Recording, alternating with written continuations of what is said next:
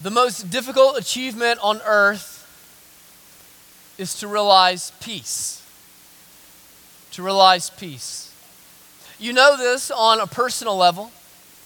You can be having a good Saturday, can't you? And then you can get just the wrong text that's a little bit subtle.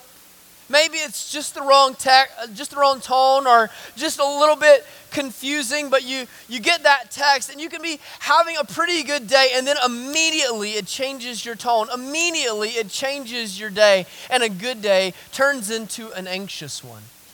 You can be just telling your husband or just telling your wife about how good your kids are doing and about how you thought, man, maybe they would never figure things out, but now finally they're doing so well and things are going so well for them. And then on the turn of a dime, on just the newest information that you get, how things can be seemingly going so well to going so poorly overnight, right? So you know it on a personal level, how difficult peace is to achieve, how difficult peace is to know. And we know it on a global level, don't we? World peace is like that typical funny beauty pageant answer, like what are you going to pursue? I'm going to pursue world peace, right? I mean, we know that because we can't even have peace in our homeowners association, right? Like you don't even have peace in your subdivision. So like to pursue peace on like some kind of like world level seems impossible. After World War I and the Treaty of Versailles, they had this idea, and it seemed like a brilliant plan. They were going to bring all of these world powers together, and they were going to have their military might and their political clout in the League of Nations, right? And it was going to be the war to end all wars, and they were going to have all of these united military powers together, so that if anybody decided they were going to get this idea of war again, they would just kind of like say no, and they would kind of put them back into their place, and it was going to bring world peace, and they were just going to demand it by political and military force. And then, of course, World War II happened, right? And we realized that was all just a pipe dream. So what we can say clearly is that the achievement of peace, that is the most difficult to obtain achievement in all of mankind, and that is preaching something to us, brothers and sisters. That is preaching something to us. That is preaching to us that we are not living according to the design of God. We are not living in the kingdom of God, fully surrendered and fully submitted to the reign of God. And so what we are going to see this morning is that we are going to see that Jesus came so that one day each one of us, every one of us, would know an everlasting, forever, ultimate, total, and complete peace, a peace that is without threat, a peace that is without enemy, a peace that is without a doubt going to be forever and without enemy. We're coming into our Advent series, and as we come into our Advent series, I realize that we've got some new folks with us, and I'm excited that you're here, and I'm excited that maybe since last Christmas season that you've kind of come into our church family. And so you hear Advent, and maybe you kind of think, well, that's pretty Catholic. I thought this was a Baptist church, and maybe for you, like Advent is just a funny word for heretic, and so that's a new thing for you. So let me just kind of reset and tell you why we celebrate. Advent is just like a Latin word for the word coming. And it's really, it predates the Catholics, okay? Like it goes way back to like the 3rd century in the early church. And all that means is that we celebrate the coming of Christ. The coming of Christ, all right? And not only do we celebrate the first coming of Christ, but we are waiting expectantly, excitedly for the second coming of Christ, all right? So Advent is the season in which the church looks back to the first coming of Christ and waits excitedly and expectedly, worshipfully for the second return of Christ. And so it's the 4 weeks leading up to Christmas, and so we are excited to do that together. So if you have your Bibles with you now, would you turn with me to the minor prophet of Hosea. Hosea. Now, I probably know you pretty well. You may not be able to turn right to it. So use your table of contents, all right? I'm not going to judge you. This is the judgment-free zone. We're like Planet Fitness here, all right?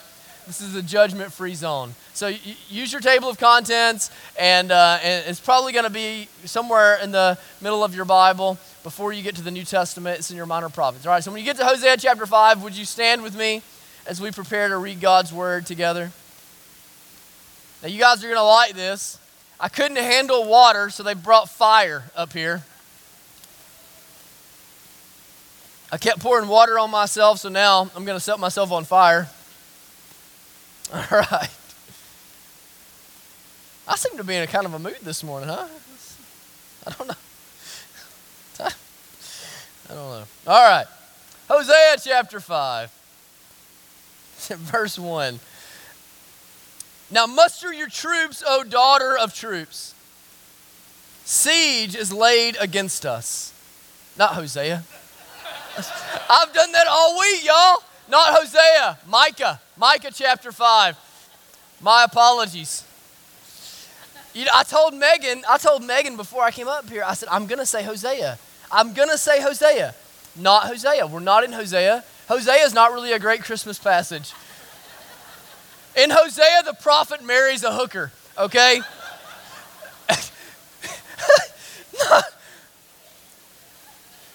Not Hosea, all right? Micah chapter 5, all right?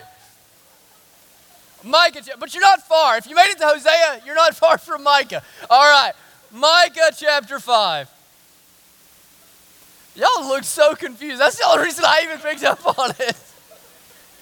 If you're visiting with us this morning, we have fun here, all right? This doesn't count against my time. All right. If you're with me, and if you're not, it's on the screen, all right? It's on the screen. Now muster your troops, O daughter of troops. Siege is laid against us. With a rod they strike the judge of Israel on the cheek. But you, O Bethlehem Ephrathah, who are too little to be among the clans of Judah, from you shall come forth for me one who is to be ruler in Israel, whose coming forth is from of old, from ancient days. Therefore he shall give them up until the time when she who is in labor has given birth. Then the rest of his brothers shall return to the people of Israel. And he shall stand and shepherd his flock in the strength of the Lord, in the majesty of the name of the Lord his God. And they shall dwell secure, for now he shall be great to the ends of the earth. And he shall be their peace. When the Assyrian comes into our land and treads in our palaces, then we will raise against him 7 shepherds and 8 princes of men. They shall shepherd the land of Assyria with the sword, and the land of Nimrod at its entrances. And he shall deliver us from the Assyrian when he comes into our land and treads within our border. May God bless the reading and the preaching of his word this morning. You may be seated.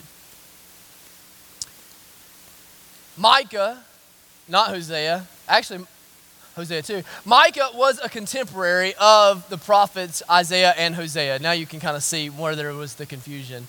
Micah was a contemporary with the prophets Isaiah and Hosea. They were all about the same time. Isaiah and Hosea were a bit better known than Micah, but nonetheless important to the mission of God. Now, if you'll remember, if you're fairly familiar with the Old Testament, you'll remember that at this time in Israel's history, the kingdom of God is divided into, the kingdom of Israel is divided into 2 different kingdoms. You have the northern kingdom called Israel, and you have the southern kingdom called Judah. And Micah's primary ministry is in the southern kingdom of Judah. But Micah's message, if you read throughout his book, is to the entirety of God's people. He's writing to a time in which things seem to be going quite well in the kingdom. In the first half of the century, you'll remember a man by the name from Isaiah's prophecy, a man by the name of King Uzziah. You remember from Isaiah 6, that famous call that Isaiah gets on from the year when King Uzziah died, I saw the Lord high and lifted up. You remember that? So from the first half of the century, King Uzziah had led God's people into a time of prosperity. And during this time of prosperity, there was an established upper class in Israel. Now, unfortunately, the Israelites used this time of prosperity to establish also at the same time what happens far too often, a time of injustice. So God had established for his people land allotments for all the various tribes. And what the upper class instead did is they went and they began to buy up all of these land allotments. So they were no longer allotted to all the different tribes the way they were supposed to be. And so there was this great land grab in all the people. And so you had God's people who had not received the land that they were supposed to have rightly received. And there was great oppression of the poor among God's people. And this was being perpetuated by the leadership and the religious establishment and the kings in Israel. And so you have the prophet of Micah, the prophet Micah, raised up by God to go and to preach to God, preach to God's people that God is going to bring judgment to his people. That God is not going to stand by and watch this oppression of the poor in his people. God is not going to stand by and watch this injustice take hold. God is not okay, even though it appears on the surface that there is prosperity, even though it appears on the surface that there is peace, even though God's people believed that there was the blessing of God, even though God's people believed on the surface that there was the hand of God. In fact, the judgment of God was coming. In fact, the anger and the wrath of God was coming. And so Micah is going to a people in prosperity. Micah is going to a people in peace. Micah is going to a people who have reduced God. See if this sounds familiar. Reduced God to a religious grandpa whose job is to bring blessing, whose job is to bring wealth, whose job is simply to sign off on their every wish, and he is coming on behalf to say they have misunderstood God, they have placed God in a corner and said that God is to just sign off on their every wish, to give them their every wealth, to give them all that they want, and instead God is about to interrupt their time of peace, interrupt their time of prosperity, and bring wrath, judgment, and hardship into the midst of Israel and Judah. And so listen to the words that he says. He says, muster up your troops. Muster up, O Israel. Muster up your boys. Now, there's a specific way that he's saying that. There's a specific way that Micah is saying that. Here, the reason that he says muster them up is he's saying it's about to get dire. Times are about to be dire. Times are about to be desperate, okay? This isn't gird your loins. This isn't gather your warriors. This is muster up every boy you can find. This is find every old man you can find. This is go to every nook and cranny, find every willing fighting man. You better scrape together every militia man, every minute man, every possible fighting man, because it's going to get bad. It's going to get bad. You see, this is, most commentators believe that he's talking about the siege of a king of Assyria called Sennacherib. And this is a real siege that takes place at about 701 BC. And it's a siege that lays into the people of Israel that is going to bring devastation to the entirety of the kingdom. And he's saying to them, the threat is imminent. Do you notice here in 5:1, he says, the siege is laid against us. Do you notice that Micah includes himself in this? This isn't one day. This isn't you people. This is us. This is us. This is in the first person plural here. I'm going to be here. I'm going to be here. I'm going to be a part of this. Unfortunately, I'm going to bear witness to this. Unfortunately, I'm going to be included in this. The threat is imminent. The threat is imminent. He's saying that the judge will be struck on the face with the rod. You know what he's saying there? The king at this time is the king of Judah is a man by the name of Hezekiah. After about 3 kings in Judah during the time of Micah, this is actually the best one of them. And what he's saying is that our king is about to be humiliated. Our king is about to be humiliated. This is what he means. Our king's not going to be wearing a crown. Our king is not going to be seen in his military might. Our king is not going to be surrounded by his soldiers. Our king is not going to be surrounded by his guards. Our king is not going to be surrounded by his imperial court. Our king is going to be stripped of his robe. Our king is going to be stripped of his throne. Our king is going to be stripped of his crown. He is going to be bound down, and he is going to be beaten with a rod. Our king is going to be left to be humiliated. Our king is going to be left to be utterly beaten like a slave, defenseless. Do you see this? He's saying the judgment of God is coming. The judgment of God is coming. And the judgment of God is coming at the hands of the Assyrians. The judgment of God is coming. And the judgment of God is coming at the hands of Sennacherib.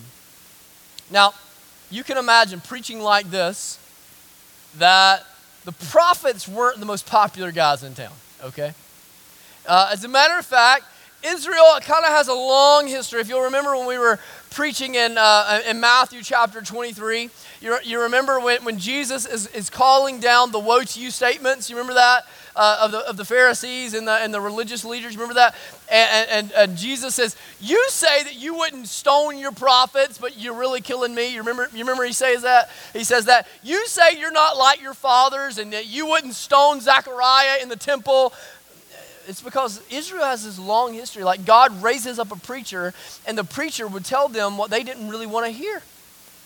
He would tell them the truth. He would speak on behalf of God, and he would say, you are in sin, and you must turn away from your wickedness, or God is going to bring judgment to you. And you know what they would do? They would take him outside of town, and they would beat him with rods, and they would hit him with rocks, and they would kill him.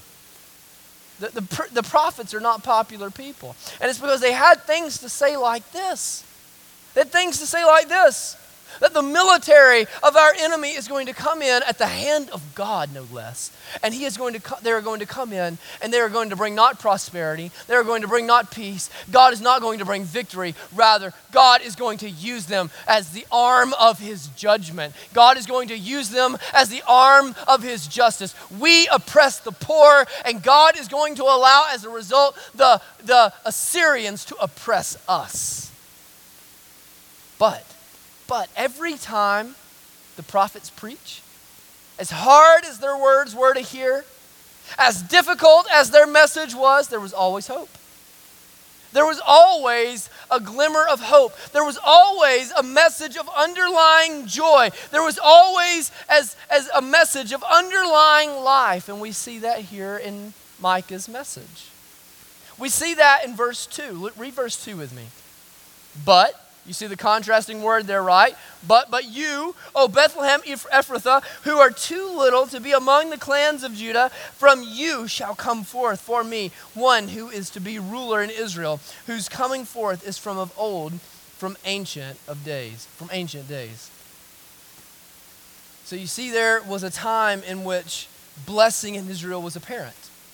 There was a time in which the blessing was apparent. There was a time in Israel in which the giants fell and the enemies were slain and the king led them in war and in worship. There was a time in Israel in which the king didn't oppress the poor. There was a time in Israel in which the king didn't take part in leading the people of God into idolatry, but rather the king led the people of God in repentance. There was a time in Israel in which the king didn't lead the people of God to worship a false god, but rather the king led the people of God to build altars to the living God. There was a time in Israel in which the king wrote psalms and hymns of praise. That was the songbook, the hymn book for the people of God, rather than causing the people of God to look down their noses at their poorer brothers and sisters. There was a time in Israel in which the king king was the benevolent king rather than the benefactor of the poor. There was a time in which the king would go out and find a man like Mephibosheth who could not feed himself, who could not walk and take care of himself, and would bring him to the king's table and care for him and love on him because he was a king that had received the generosity of God himself. It was in great contrast to the current regime.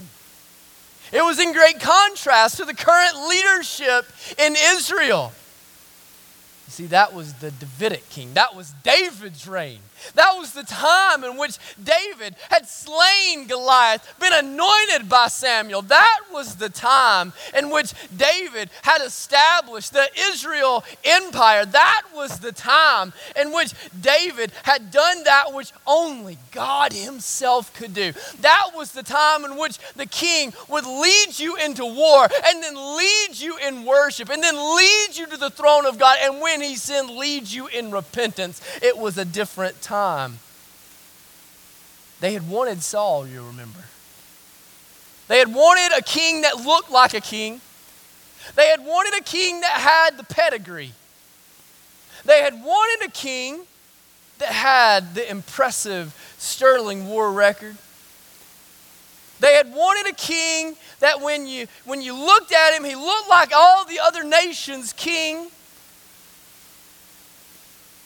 But Saul trembled when he saw Goliath. He hid, right? As a matter of fact, Saul was prepared to deliver his people over to the Philistines. Saul, God commanded him to destroy the Amalekites, all of them, in the entirety. But what did Saul do? Saul spared Agag. Saul kept the best of the spoil. Said he was going to sacrifice them over to the Lord. And you know what Saul proved? He wasn't submissive to God. Saul believed he was king over God, and God removed his hand from Saul. You see, they thought they knew better than God. The people of God did. They wanted Saul. But God, he went to this tiny little town. This tiny little town, not the metropolis, not the impressive Jerusalem. He went to this tiny little town called Bethlehem. It says, right here in verse 2, it says it doesn't even belong on a map. It doesn't even belong on a map. This little tribe you've never heard of. And talk about pedigree. Do y'all know who David's great-grandmother was? A Moabite woman named Ruth. Not exactly a purebred, right? Moabite woman named Ruth. Samuel the prophet goes into Jesse's house. Says, the Lord told me one of your sons is going to be the king. He says, okay, brings his first 7 sons up. Surely it's one of these, right? Can't be my runt. Can't be my runt. Brings the 7 sons up before him. And Samuel says, the Lord has said, it's none of these boys. It's none of these boys. Do you not have any more, Jesse? Do you not have any more, Jesse? I've got one more, but it can't be him. He's out taking care of the sheep. He's out in the field taking care of the sheep. Bring me that one. The Lord anoints the boy. Not impressive. No record to look at, no pedigree to impress, no degrees to put upon the wall, no education to cause someone to stand in awe, just the anointing of God and the call of God and the devotion of his heart and his life. You see, every time Israel gets what they want, they destroy themselves. But when they get what God has for them, when they get what God has for them, when they get what God has set aside for them, when they get what God has anointed for them, when they get what God has planted for them, oh, brothers and sisters, they come into a time of protection. They come into a time of prosperity. They come into a time of worship in which there is no explanation except that the Lord God. And do you know what verse 2 is teaching us? There's a greater David coming. There is a greater David coming. Right now, Assyria is coming. Right now, Sennacherib is coming. Right now, the judgment of God is coming. Right now, the siege is coming. Right now, the wrath of God is coming. But soon, look through the darkness to the hope of the preacher of Micah. Look through the darkness to the light that is on the other side, because there is a greater David coming. There is a David coming that will slay a giant that is far larger than Goliath. There is one coming that will be born in this tiny town of Bethlehem and laid in a bed of hay, who will be the very Son of God that will slay that giant of sin that every man and woman and boy and girl has faced and has crushed. The heart that is in every one of them that is desperately wicked, that is harder than granite, will be taken from them when they repent and place their faith in Him. You see, brothers and sisters, this is far better than what they deserve. You see that? This is far better than what they deserve. They deserve the judgment. They deserve Sennacherib's siege. They deserve the exile of Babylon that's coming 150 years later. They deserve it. They deserve the withdrawal of God's hand and God's blessing.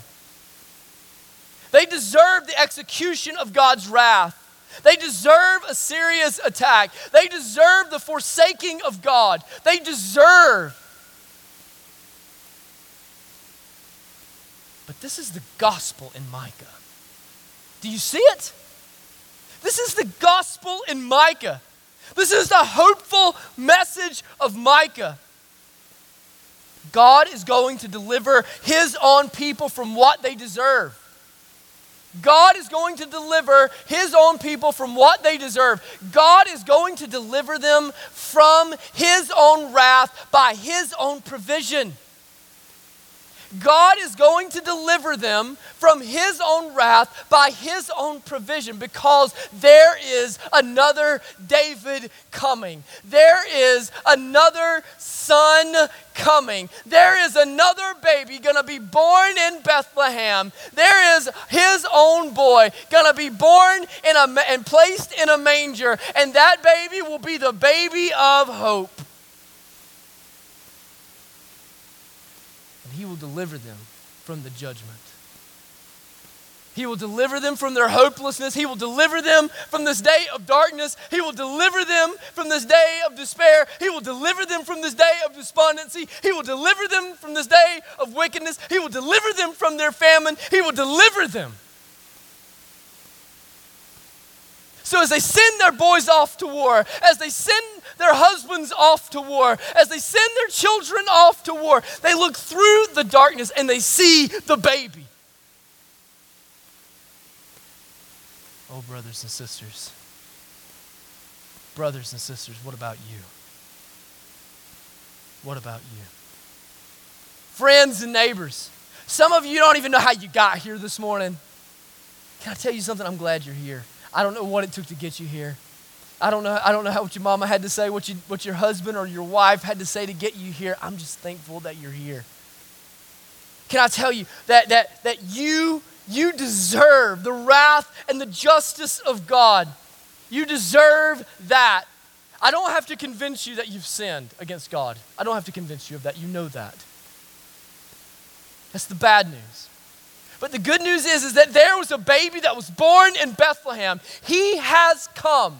And He has come so that through that darkness, through that judgment, through that wrath, through that injustice, you can see light, so that you cannot get what you deserve, so that instead you can get what He deserves, which is the inheritance of His goodness, the inheritance of His righteousness, the inheritance of the kingdom that comes from His Father.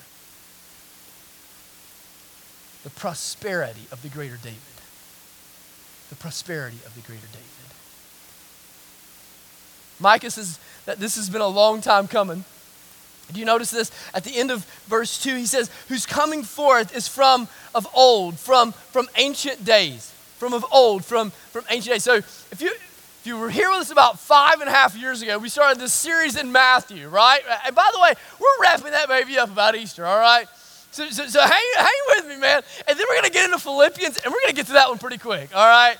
We're going to get to that one pretty quick. So if you were with us about 5 years ago, it was actually at Christmas time. We started in the 1st of December with a genealogy. And if I remember, you guys weren't super fired up about us starting and preaching through a genealogy. But Matthew starts that way. He starts with a genealogy at the beginning of his gospel, all right? And he starts that way because it was incredibly important to the Jewish people. It was incredibly important. Why? Why? This isn't Christians interpreting Scripture. This is Jews interpreting Scripture. And the way Jews interpreted Scripture is that they understood that the Messiah had to come from the lineage of David, that his genealogy was everything. It was everything, all right? And so Matthew establishes that Jesus' genealogy is anchored in David. As a matter of fact, the reason that we're talking about Micah chapter 5 right now is because Matthew talks about it in Matthew chapter 2, right? He tells us this is a messianic passage, right? In his gospel. And so he starts right there in chapter 1 talking about this genealogy and anchoring it and pointing us all the way back to Jesus' heritage to David. And that's what this is talking about. That Jesus has this rich family history that goes all the way back to David. But this language says it's even more than that. It's ancient. It's ancient. It goes way back. As a matter of fact, that word ancient can mean even eternal. It goes way, way, way back. This is old school, man. So this is what I think he's saying. God has made some promises. God has made some promises. His coming is going to feel like a long time coming. This is what Micah says. His coming is going to feel like a long time coming, but it's been a long time coming. In the garden, Eve had eaten of the fruit. Do you remember the curse that God gives to Eve? He gives to Eve and he says, the serpent is going to bruise your heel, but what? But your seed is going to crush the head of the serpent. You know what he's saying? The seed of Eve that is going to crush the head of the serpent is coming to Bethlehem. He's coming to Bethlehem. Then do you remember what happens? In Babel, you have Babel. And in Babel, they build this great tower. Human ingenuity, right? And they're going to get to God, and humans come together with this great ingenuity, and they're going to build this tower, and they're going to get to where God and prove their brilliance. And God crushes the tower, and he confuses mankind, and this division comes among us, and they're scattered and divided with language and the very next thing that happens is what? God makes a promise to Abraham. And he says, I have just divided man, and I have just confused man, and I have brought division. But through you, there is going to be a seed, one of your sons, and through him, I'm going to bless all nations, all peoples, all languages. And you know what he's saying right here is that the seed through whom God is going to bless all nations, the seed of Abraham, he's coming to Bethlehem. He's going to be placed in swaddling cloths and lying in a manger there in Bethlehem. He made a promise to David. He said, I'm going to establish your throne forever. The throne is soon to be abdicated. The throne is soon to be cleared. It looks as though the promise is in flux, but the seed of David, the throne that will endure forever, the son, the child of David, he's coming to Bethlehem. He will be born in Bethlehem and placed in a manger. Do you see what's happening here? Jesus' advent gives us the hope we need when God's will feels like it's a long time coming. Jesus' advent gives us the hope we need when God's will feels like it's a long time coming. Now, you'll remember what I've told you is happening in the background right here, right? That you have these people and they're just kind of living and doing whatever sees fit. That their worship is almost like just kind of like a matter of function. Like they're going out and they're just getting while the getting's good. They're kind of seeing what's in front of them and just living for what's in front of them. And then they just kind of go to church on Saturday, like worship's on Saturday for them. Like they're just going to church on Saturday and like, God bless it if you want to. If you don't, I'm just going to go do my thing. And I'm going to make as much as I can make and buy as much as I can buy and have as much as I can have. And then if you do whatever you want to do, but that's what I'm going to do. But honestly, can you blame them? Can you blame them? They've got all of these promises from God. They've got all these promises from God. And the truth is centuries have come and gone. Generation has come and generation has gone. Millennium has come and millennium has gone. And it doesn't feel like they're ever going to be answered. It doesn't feel like the promises are ever going to come true. It doesn't feel like the promises are ever going to be fulfilled. So at that point, you just trust what you can see. You just get what you can buy. You just make what you can earn. You just do what you can do. And if you're old school enough, if you've been around long enough, you just kind of go through the religious motions. You just do the religious thing. And the younger that you are, the newer age that you are, your kids, you kind of let them off the hook a little more and a little more. And you just kind of hold on to the ancestry of the thing and the tradition of the thing. But you just keep doing it. Can you really blame them? That's what's happening here. That's what's happening here. And so what Micah is saying is, do you remember David? There's a new David coming. It's been a long time coming. It's going to be a long time coming, but we can trust in the faithfulness of God. We can trust that the Christ is coming. We can trust that the Messiah is coming. Brothers and sisters, do you realize we have the privilege of looking through the view and the perspective of not the Christ that is coming, but the Christ that has come? The Christ that has come? But this is exactly how we live. This is exactly how we live. Let us get while the getting is good. Yes, I know that the preacher always says that Jesus is coming back one day, but I don't think I'll ever see it. Everybody keeps telling me that. Everybody keeps saying that, but apparently that's not real. And in the back of our minds, we think, well, maybe not. Probably not. Is that real? And so some of us are a little more old school than others, and so we hold on to that promise and like, I'll hold on to it, but I'm not really going to make my kids. Right?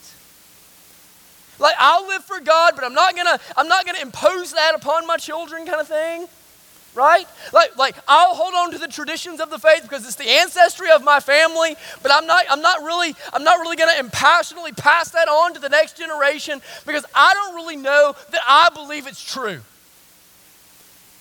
Brothers and sisters, do we not see that the coming of Christ the first time is the assurance of the coming of Christ the second time? Do we not see that the first advent is the assurance of the second advent? Oh, brothers and sisters, don't let us be lulled into sleep by our own complacency. Don't let us be lulled into sleep by our own compromises. Don't let us learn from the mistakes of the Israelites. Let us learn, brothers and sisters, and let us live vigilantly. Let us live faithfully. Let us commit ourselves to live lives of faith and confidence in the coming Christ because of the Christ that came. Because of the Christ that came. He was a long time coming, but he came. And he's a long time coming, but he's going to come. Oh, brothers and sisters, commit yourselves to Christ. I think there's something more here, though. There's a shadow of deity. There's a shadow of deity that I think must have been in Micah's mind. The word ancient there can mean eternal. I think here at the forefront of Micah's mind is a chronological human genealogy, but that word ancient there can mean eternal. And so I think what he's trying to say there is he wants us to trace it back not just to David, not just to Father Abraham, not even to Eve, but all the way back to the Godhead. That as the Nicene Creed would say, that he is very God of very God, that he is the one by whom and through whom and for whom all things have been made, that he doesn't find his beginning in David, he doesn't find his beginning in Abraham, and he doesn't find his beginning in Adam and Eve. In fact, he has no beginning at all. He is eternal God. He was God in the beginning, and with God in the beginning. He is the Son of God himself. This is the Messiah, the risen Christ, the coming Christ, the eternal Christ that is to come. The Jews certainly knew. But he says, until then, there will be difficult days ahead. There will be difficult days. He says, therefore, he shall give them up until the time. Do you know what that means? I'm going to give them, that God is going to give them over to their desires. He's going to give them over to their desires. Verse 3. He's going to give them over to what they want. Do you know what the greatest condemnation is that God could do in your life? Give you exactly what you want. Give you exactly what you want. People talk about God hardening Pharaoh's heart in Exodus, and they cannot comprehend how God can harden anyone's heart. Do you know what God had to do to harden Pharaoh's heart? Nothing. Nothing. He had to not soften it. God doesn't have to do anything to harden your heart. You harden your heart naturally. Jeremiah 17 says that our hearts are desperately wicked, exceedingly wicked. So they do what is right in their own eyes. And so God gives them up to their own depraved desires until the time of Christ, until the time in which the baby will be born. He gives them over to the Assyrian attack of Sennacherib. He miraculously delivers. If you're familiar with 2 Samuel chapter or 2 Kings chapter 19, I would commend you. It's incredible. He delivers Jerusalem from Sennacherib miraculously by slaying 180,000 of his soldiers with the angel of the Lord. So he protects Jerusalem, though many of the cities fall. 150 years later, gives them over to Babylon. But God had promised the throne of David would endure, and in this, the throne of David is abdicated, taken away from him. It's cleared out until the time of Christ, until Christ is returned, until the new David comes onto the scene, until the new child is born in Bethlehem, until that stable is filled with a crying baby, until the swaddling cloths are holding the Son of God. So think about the status of things. The covenant God has made with his people has been so flagrantly violated by the people of God, God should withdraw from the covenant. God's people have been so idolatrous and unfaithful that God should disown them altogether. The covenant that God has made with David has been so unfaithfully kept that God should obliterate the throne of David forever. The covenant God has made with his people has been completely and totally humiliated. So what is God going to do? What is God going to do in the midst of all of it, and in all of the humiliation, and all of the shame to his name, and all of the utter disgrace? He's going to make it all new. He's going to make it all new. Y'all, he's going to make it all new. He's going to make Israel new.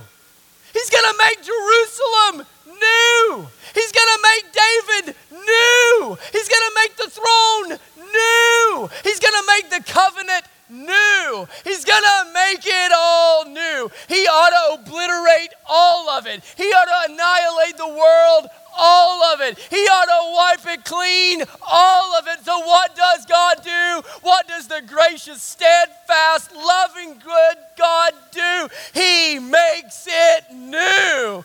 That is what our God does. That is who he is. That is the goodness of his character. Do you see it? Do you see it? What does he do? We have a divided kingdom. We have Israel and we have Judah. He says, now then the rest of his brothers shall return to the people of Israel. What is he saying? I'm going to bring them all back together because I'm making it new. Then what does he say at the end of verse 4? They shall dwell secure, for now he shall be great to the ends of the earth. I'm going to bring them together, and then what I'm going to do, I'm going to send it to the ends of the earth. I'm bringing my kingdom together, and I'm expanding its boundaries to the ends of the earth. The new Israel isn't going to be a tiny little landlocked country. It's going to be the nations, man. Every tribe, every tongue, every people, all of it. Babel is coming together, baby. It's all of us coming together in the name of Christ. David's throne is going to be abdicated, but I'm bringing it to, look at verse 4. And he shall stand as shepherd his flock in the strength of the Lord, in the majesty of the name of the Lord his God. Who was David? Who was David? David was the shepherd king. He wasn't some warrior king. He was the shepherd king. He went out there and he fought the lions and he fought the bear, and he did not flinch when he looked death in the eye. He went to the Goliath before the great giant, and he looked and he slung the sling, and he did not flinch when he looked death in the eye. And who is Christ, the new and the greater David? He will look our death in the eye as he walks up Calvary, and he will not flinch, brothers and sisters, as he looks my death and your death, my sin and your sin in the eye, and he will slay our giant. He will slay our lion. He will slay our bear, brothers and sisters, because he is the new and the greater shepherd king. Do you see this? He is the new David, sitting upon the new throne of David. And do you see what he will bring? Do you see it? Y'all aren't excited because you don't see it. Y'all aren't excited because you don't see it. Verse 5 and 6 are basically saying the same thing twice. And he shall be their peace. Huh? He talks about Nimrod. You know who Nimrod is? Nimrod was the king over a region that would encompass both Assyria and Babylon, the two remaining enemies of Israel. He not is going to bring peace. He isn't bringing peace. He is peace. Do you see this?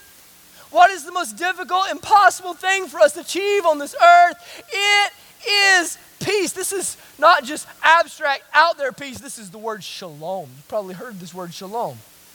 This is inner, known, tangible, concrete peace. Who does Isaiah, the prophet, at the same time call Jesus in Isaiah chapter 9? He is the Prince of Peace, and he is bringing a forever, everlasting peace to the new Jerusalem, to the new earth, to the new Israel, and he will reign from the benevolent new throne of David, so much so that when he is born in Bethlehem 2,000 years ago, all of the heavens will not be able to stand it, and they will burst forth with many angels declaring in a song, glory to God in the highest, and on earth peace among those with whom he is well pleased. Because peace has arrived, my brothers, and peace has arrived, my sisters, because one day this church, we are pressing on toward peace, and we can have peace now, but we will have peace forever.